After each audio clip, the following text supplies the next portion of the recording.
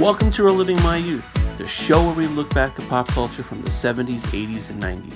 My name is Noel Fogelman. As some of you know, Tears for Fears is my all-time favorite band. My guest today collaborated with them on the Seeds of Love album and toured with them. I'm talking about Oleta Adams.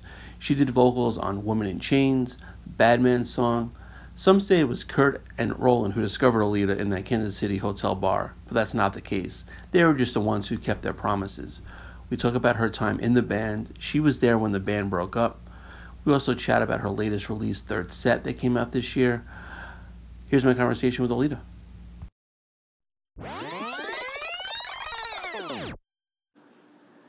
And helping me relive my youth today is Oleta Adams. Oleta, thank you so much for joining us.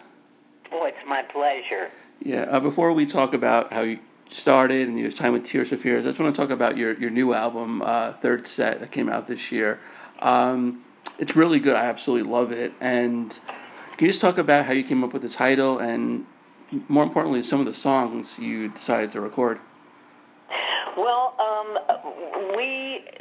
I realized that it was really time for me to do another record. What we were going to do was to try to record a live, one of our shows live, and we were running into all sorts of obstacles. You know, it was a great show, great night, except there was a hum all night, or great show, great night, but the piano quit playing, you know, the keyboard quit playing, something would always happen.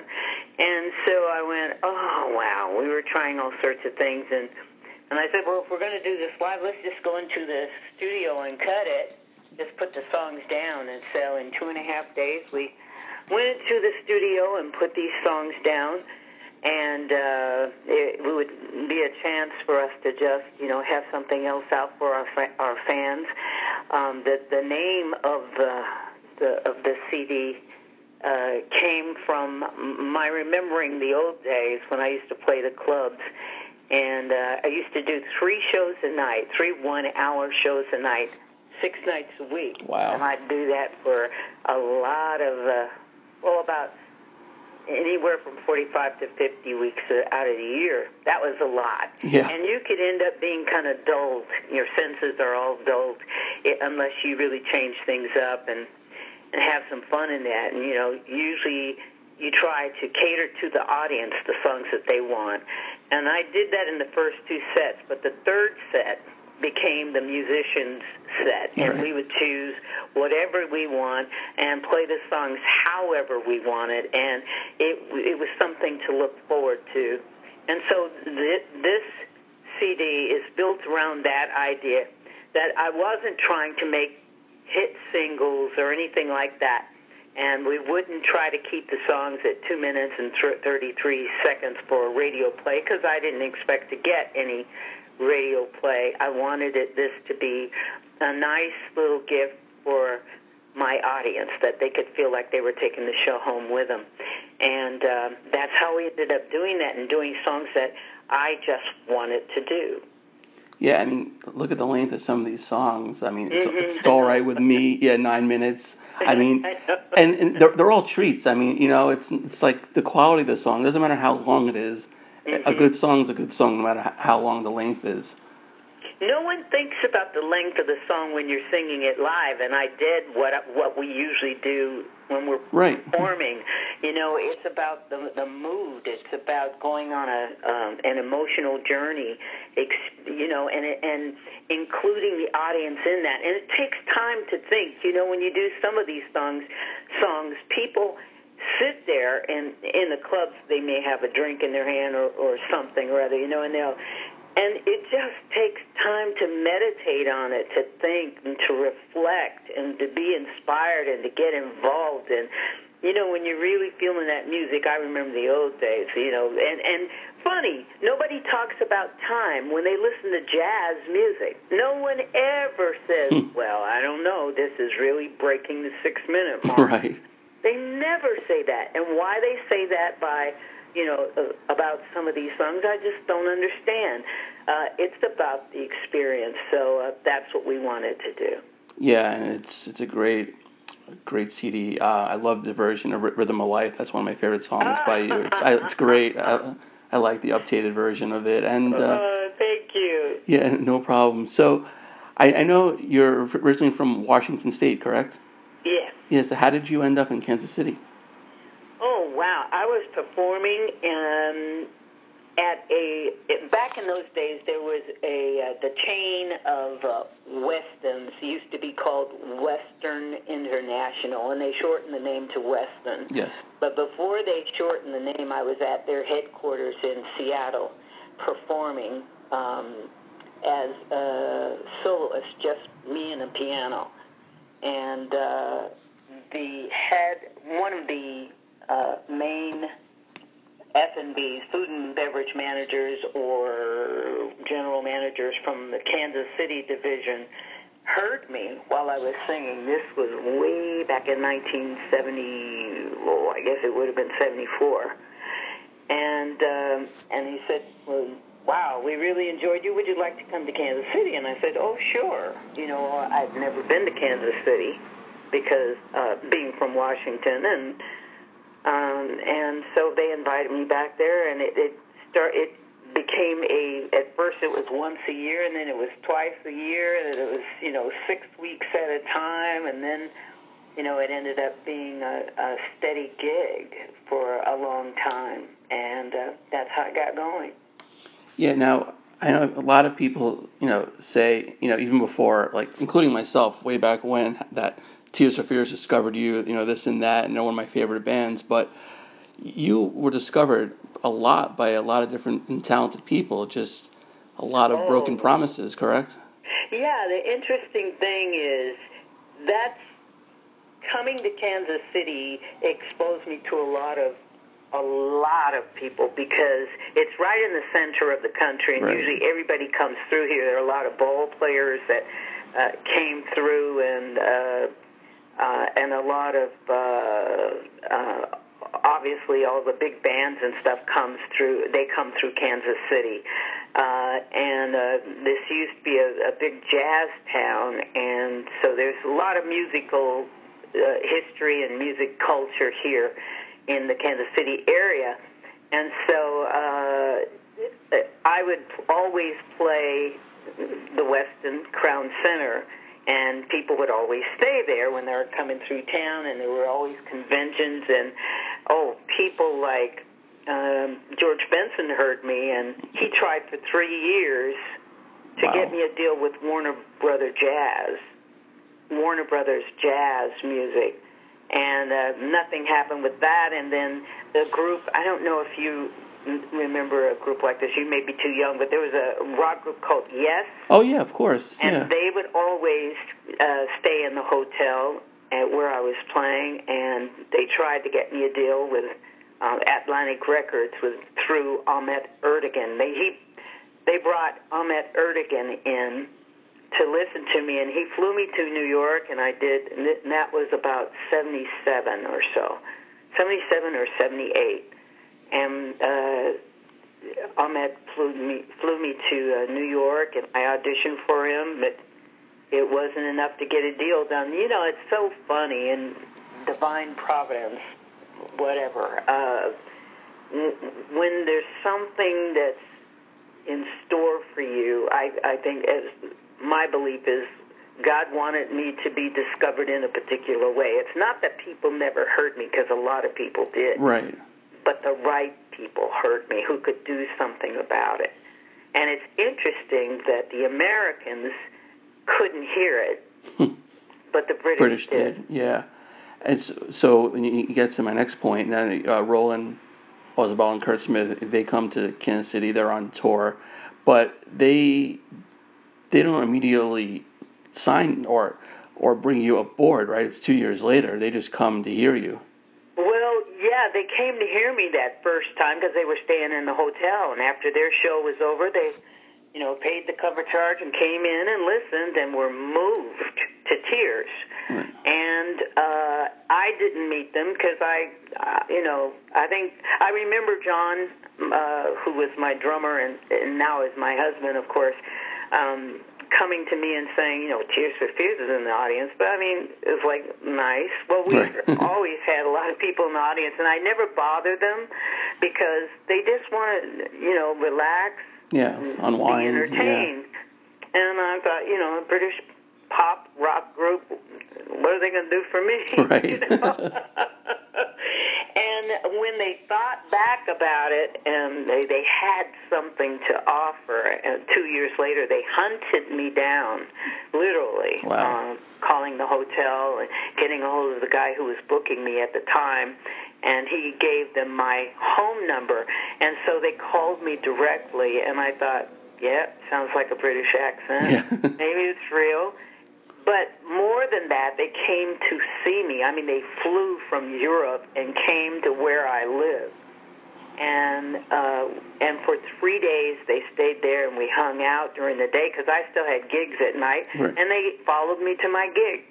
Wow. And would sit there, and because my audience was older at that time, they weren't really bothered by people, interrupting them. They just enjoy.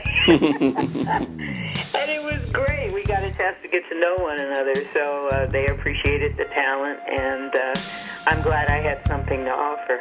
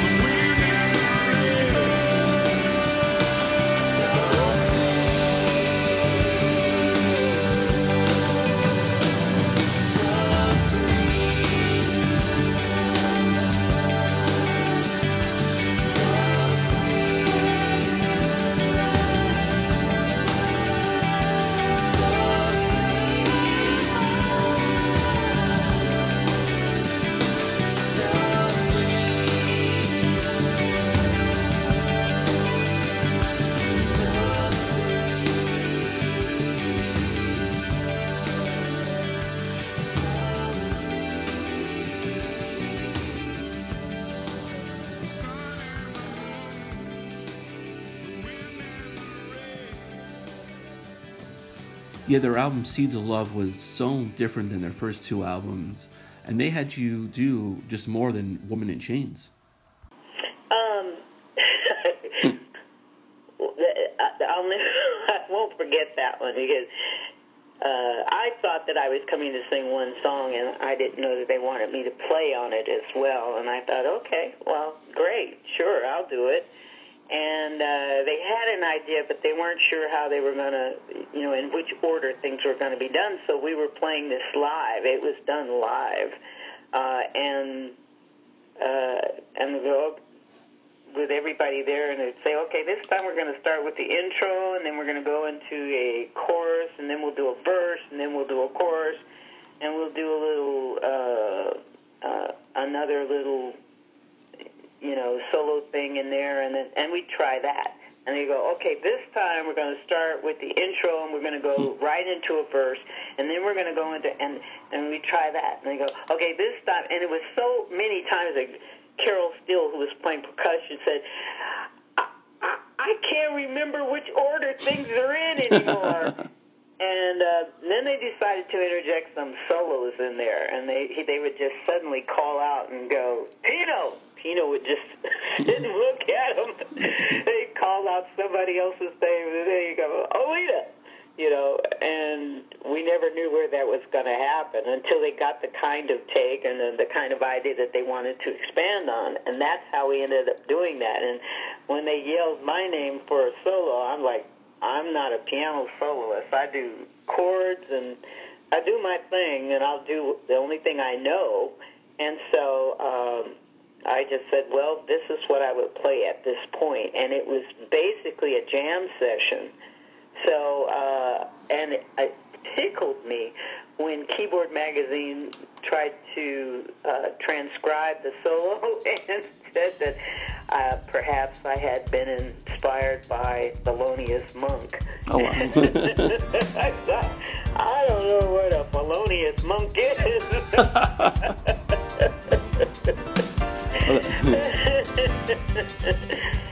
But it was a great experience.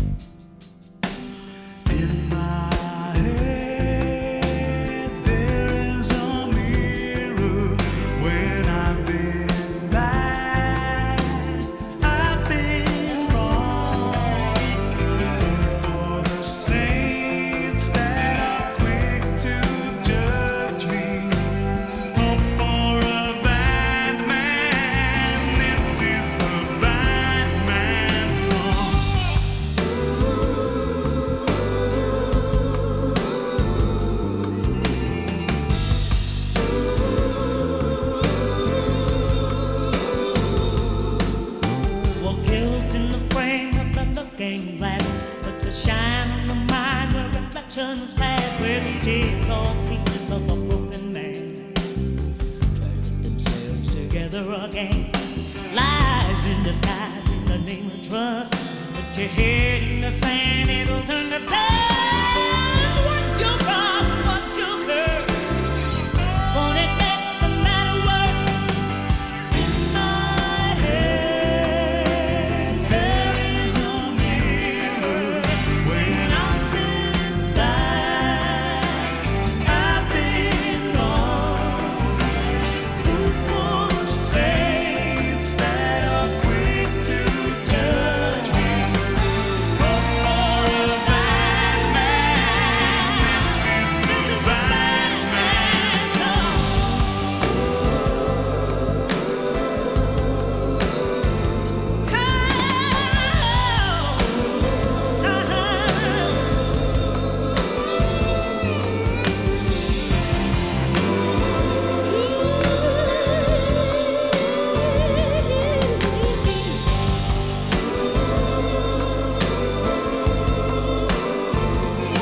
They say faith can move mountains. Fire can cleanse your soul. Faith can move mountains. But mine, oh, no matter, won't stop on your chatting no. Faith can move mountains. Faith can move mountains. But mine, oh, no matter, won't stop on your chatting no.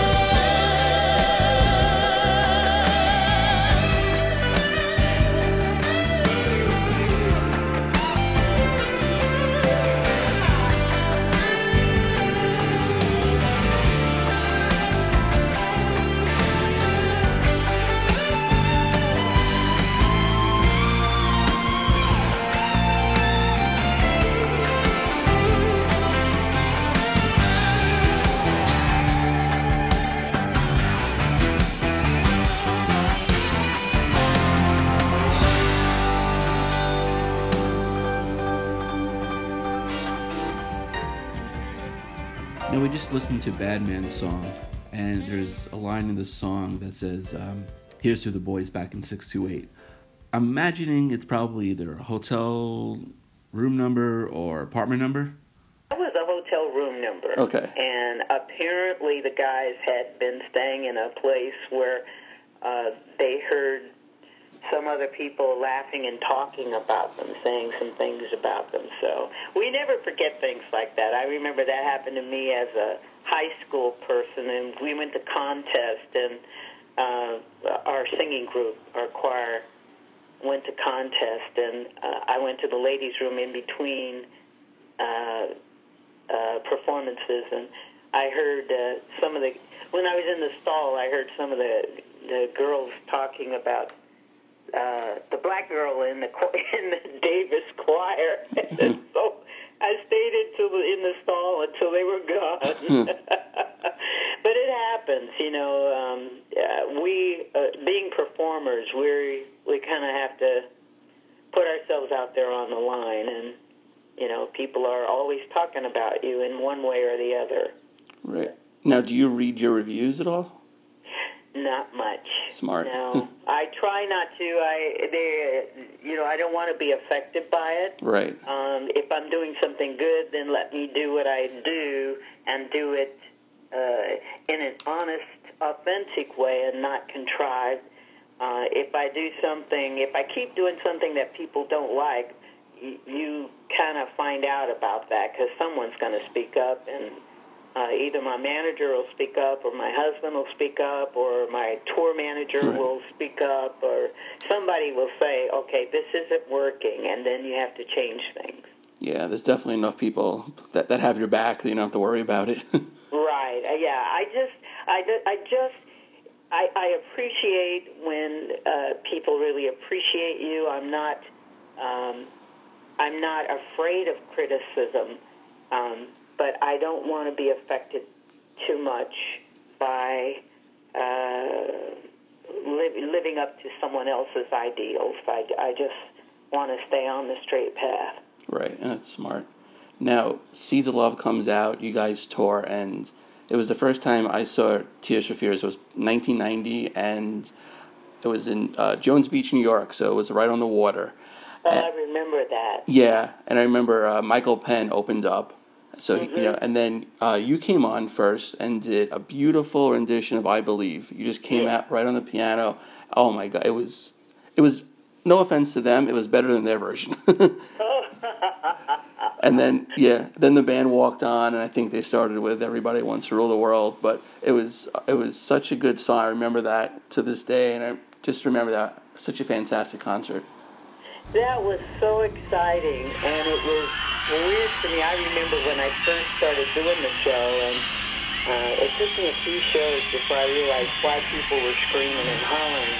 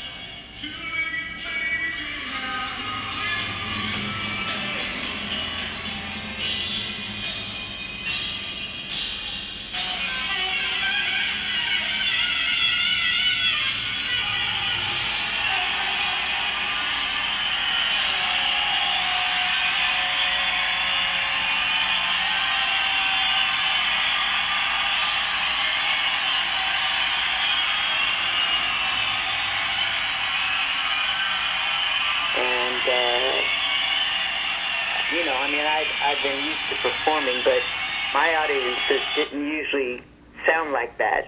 Right. They didn't scream. They talked back to me, but it was a different culture. Yeah. And it was fun, and I remember in Brazil, you would have thought it was the second coming of the Beatles. Right. The way people reacted, and I'm so thankful that the guys were so generous with the stage and allowing me to perform. Right. Now, like, during that tour, that was kind of the end for them for a little while. You kind of had a, front row seat to that. What was that like? It was very interesting. It's all about growth. And the guys had been together for a very long time. And, when you're traveling, doing tours and stuff, you live very closely together. I mean, close quarters. and touring around. You spend a lot of time on the bus, on ground transportation, a lot of time together and in the dressing rooms, and you try to have your own life and your own thoughts and so forth, and it's really difficult if you've grown up together. The business kind of gets in the way, and then each person has their own idea of what their creativity, which direction they want to go. And I think, and then with all of the outside coming in, and that is the instant judgment of performance with people and articles, screaming this person, that person, Roland Kurt, oh, blah, blah, blah. It can get into your head, which is why I said I don't read all of the articles and stuff. Right. I like to perform and say thank you, and then realize that, guess what? You get to start again, all over from scratch. Right. And so the problem with life is learning how to tame the egos, and I think that probably became a problem for the guys, learning to deal with that, learning to deal with the fame that they had, which was, so ginormous, it was huge. And sometimes they just had difficulty dealing with it. But from the seat where I sat, they were both absolutely wonderful to me and to the rest of the players. And, they went through a struggle, had a little bit of growing up to do. And it happened around, when they're in their 30s. That's about right. You're still trying to manage and manipulate, navigate who you are and how you want your life to be, And I think Kurt was dealing with marriage situation at the same time, and both of them were married and they had families, and it's just a lot to deal with at that time. So and a little bit stressful for us because you almost had to choose which side you were going to sit on, which part of the bus you were going to sit in. I sat in the middle. Smart. Yeah. I sat in the middle, and but I saw no, if people are wondering if there were fights and things, there were none that I saw. Right. It wasn't that they're too intelligent for that. It wasn't that sort of thing. You can hear about that with some bands that, oh wow, they took it out on the stage, and oh, they were duking it up in the dressing rooms. Well, that sort of thing never happened. It was more an intellectual thing, but we felt it. We felt the tension. But other than that, when it was time to perform, wow, we had a blast. Right, and yeah, it definitely looked like they did. So then when they broke up and Roland kept the name, you actually performed again on his, I think, second quote-unquote solo Tears for Fears album with Me and My Big Ideas. Yeah, I was asked to do a little bit, and I did, and I was proud to do that. I was very happy to do that because it was just a little ditty, but I love them. I think they're fantastic. I performed a surprise, just spontaneous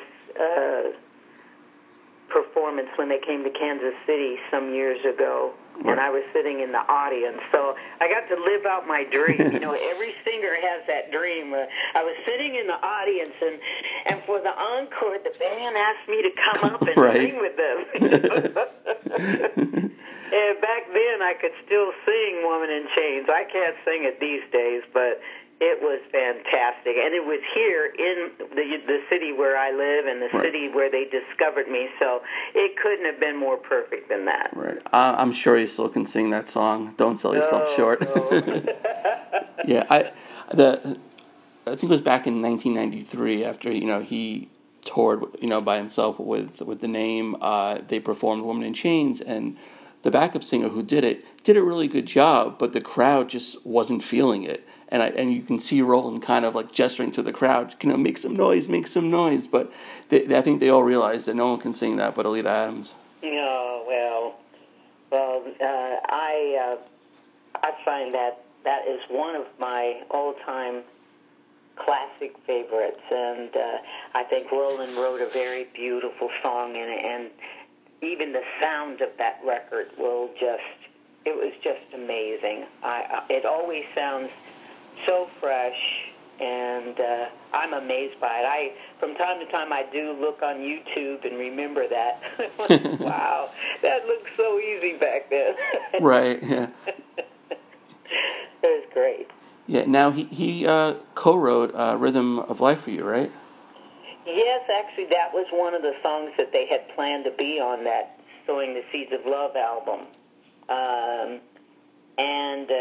But he had decided that to take it off, and he gave it to me because he said that rhythm didn't have enough rhythm. So, and it felt good on my voice. When I hear the record now,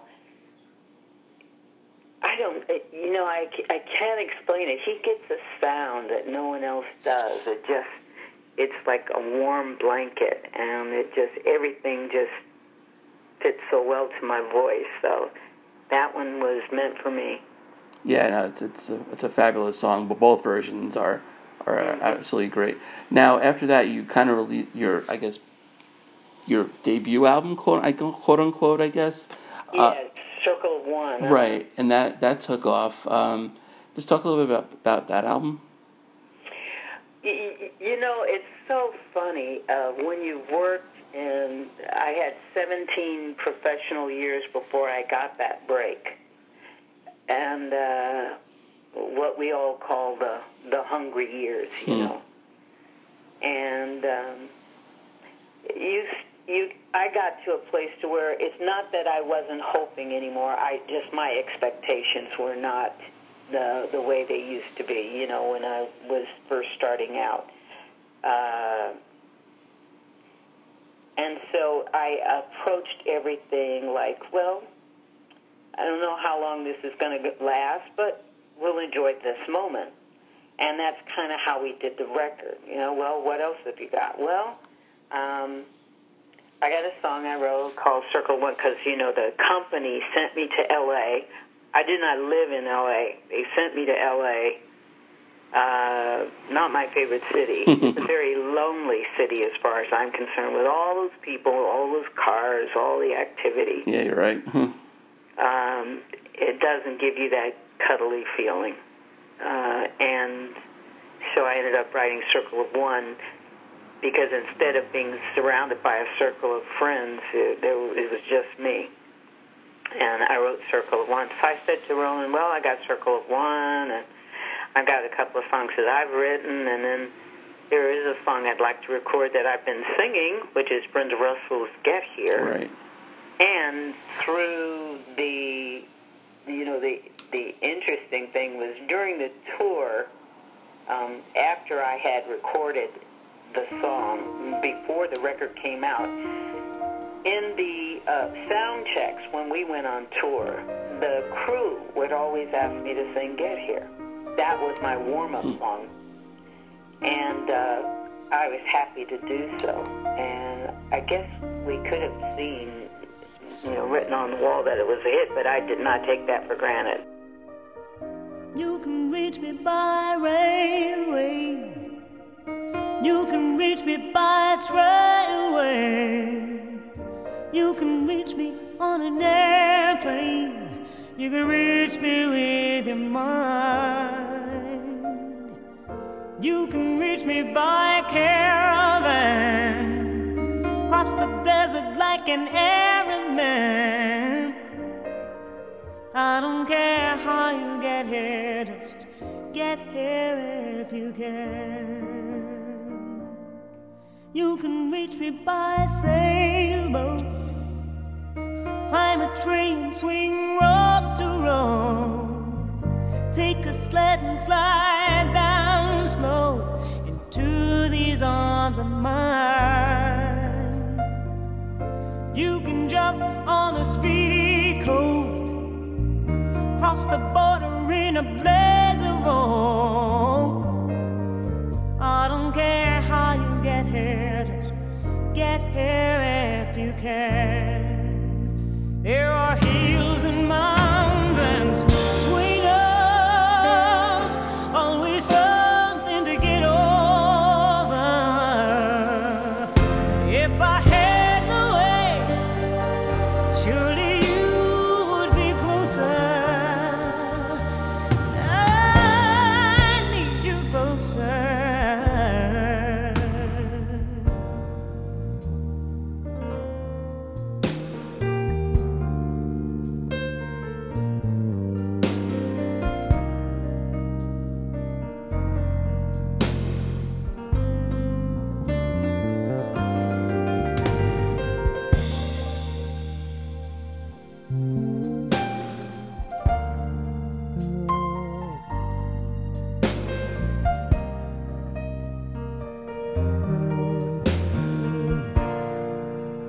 There are hills and mountains between us, always something to get over.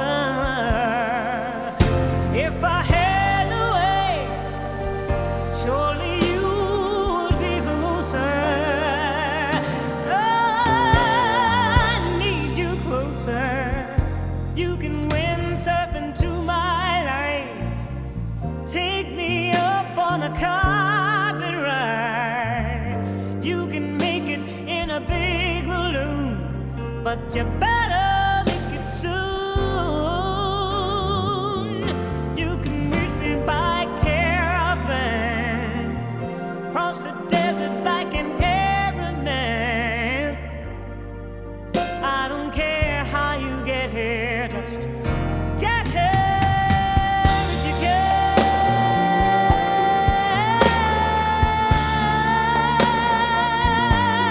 I don't care, I don't care. I need you right here, right now. I need you right here, right now, right by my side. Yeah, yeah, yeah, yeah.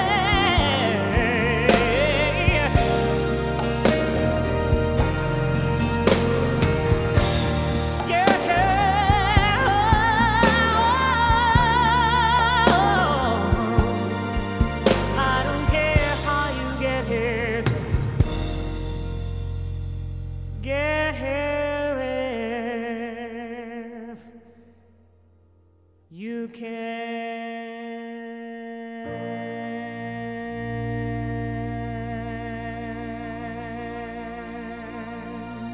That was a warm-up song for the tour, for sound check. So, and then, of course, songs like Everything Must Change. I had been performing that for years and years, and I still perform that to this day. And Bernard Eigner wrote that song, and he just died about less than a month ago. Oh, wow. And I talked to his sister, who had asked me to call her, and she was saying that he loved my version of Everything Must Change because it was the closest to his version. Right.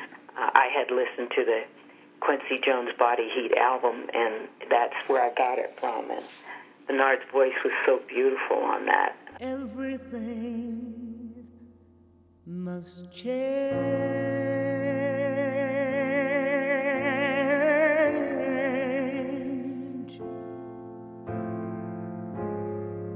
Nothing stays the same. Everyone will change.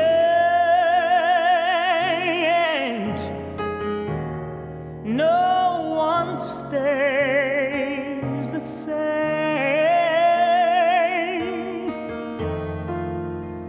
The young become the old,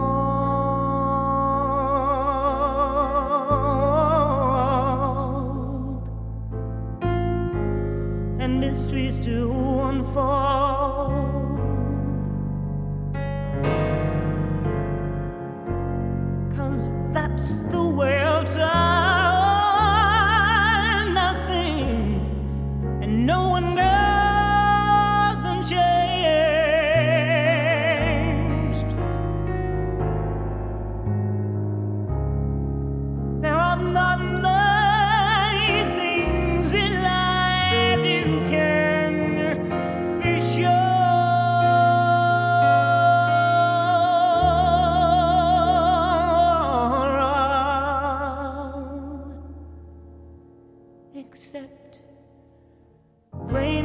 comes from the clouds, sun lights up the sky, and hummingbirds do fly.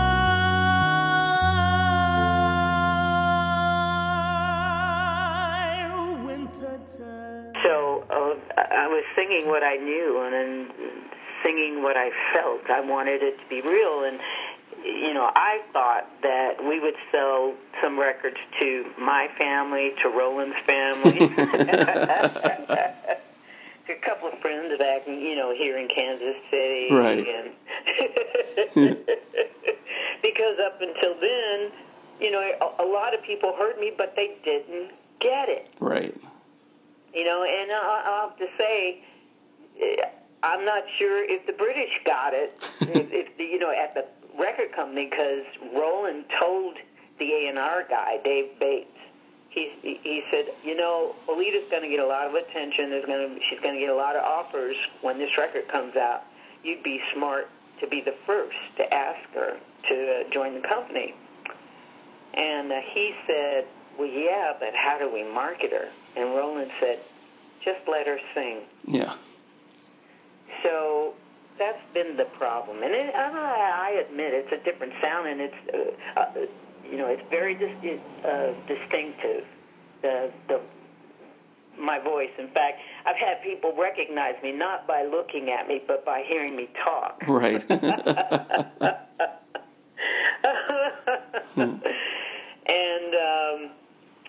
And it's a very distinctive sound, and I guess, at a time where a lot of people were wanting to sign artists that sound like instant pop hits, that was where the big money was. Right. So I guess my voice was so thick and so rich sounding, it wasn't, what they were looking for. But I'm grateful. Yeah, no, that was also a fantastic CD. I remember when I saw you guys in 1990, you performed. I got to sing my song during the show. Yes. Yeah. That was another one that, I was bringing up all the stuff I had that I had written and that I had been performing for years, and, those songs resonate. Alita, thank you for a few minutes today. I really appreciate it, and best of luck with everything. Oh, thank you so much, Noel. Thank you very much. Special thanks to Alita Adams for joining us today. You can check out her website, alitaadams.com.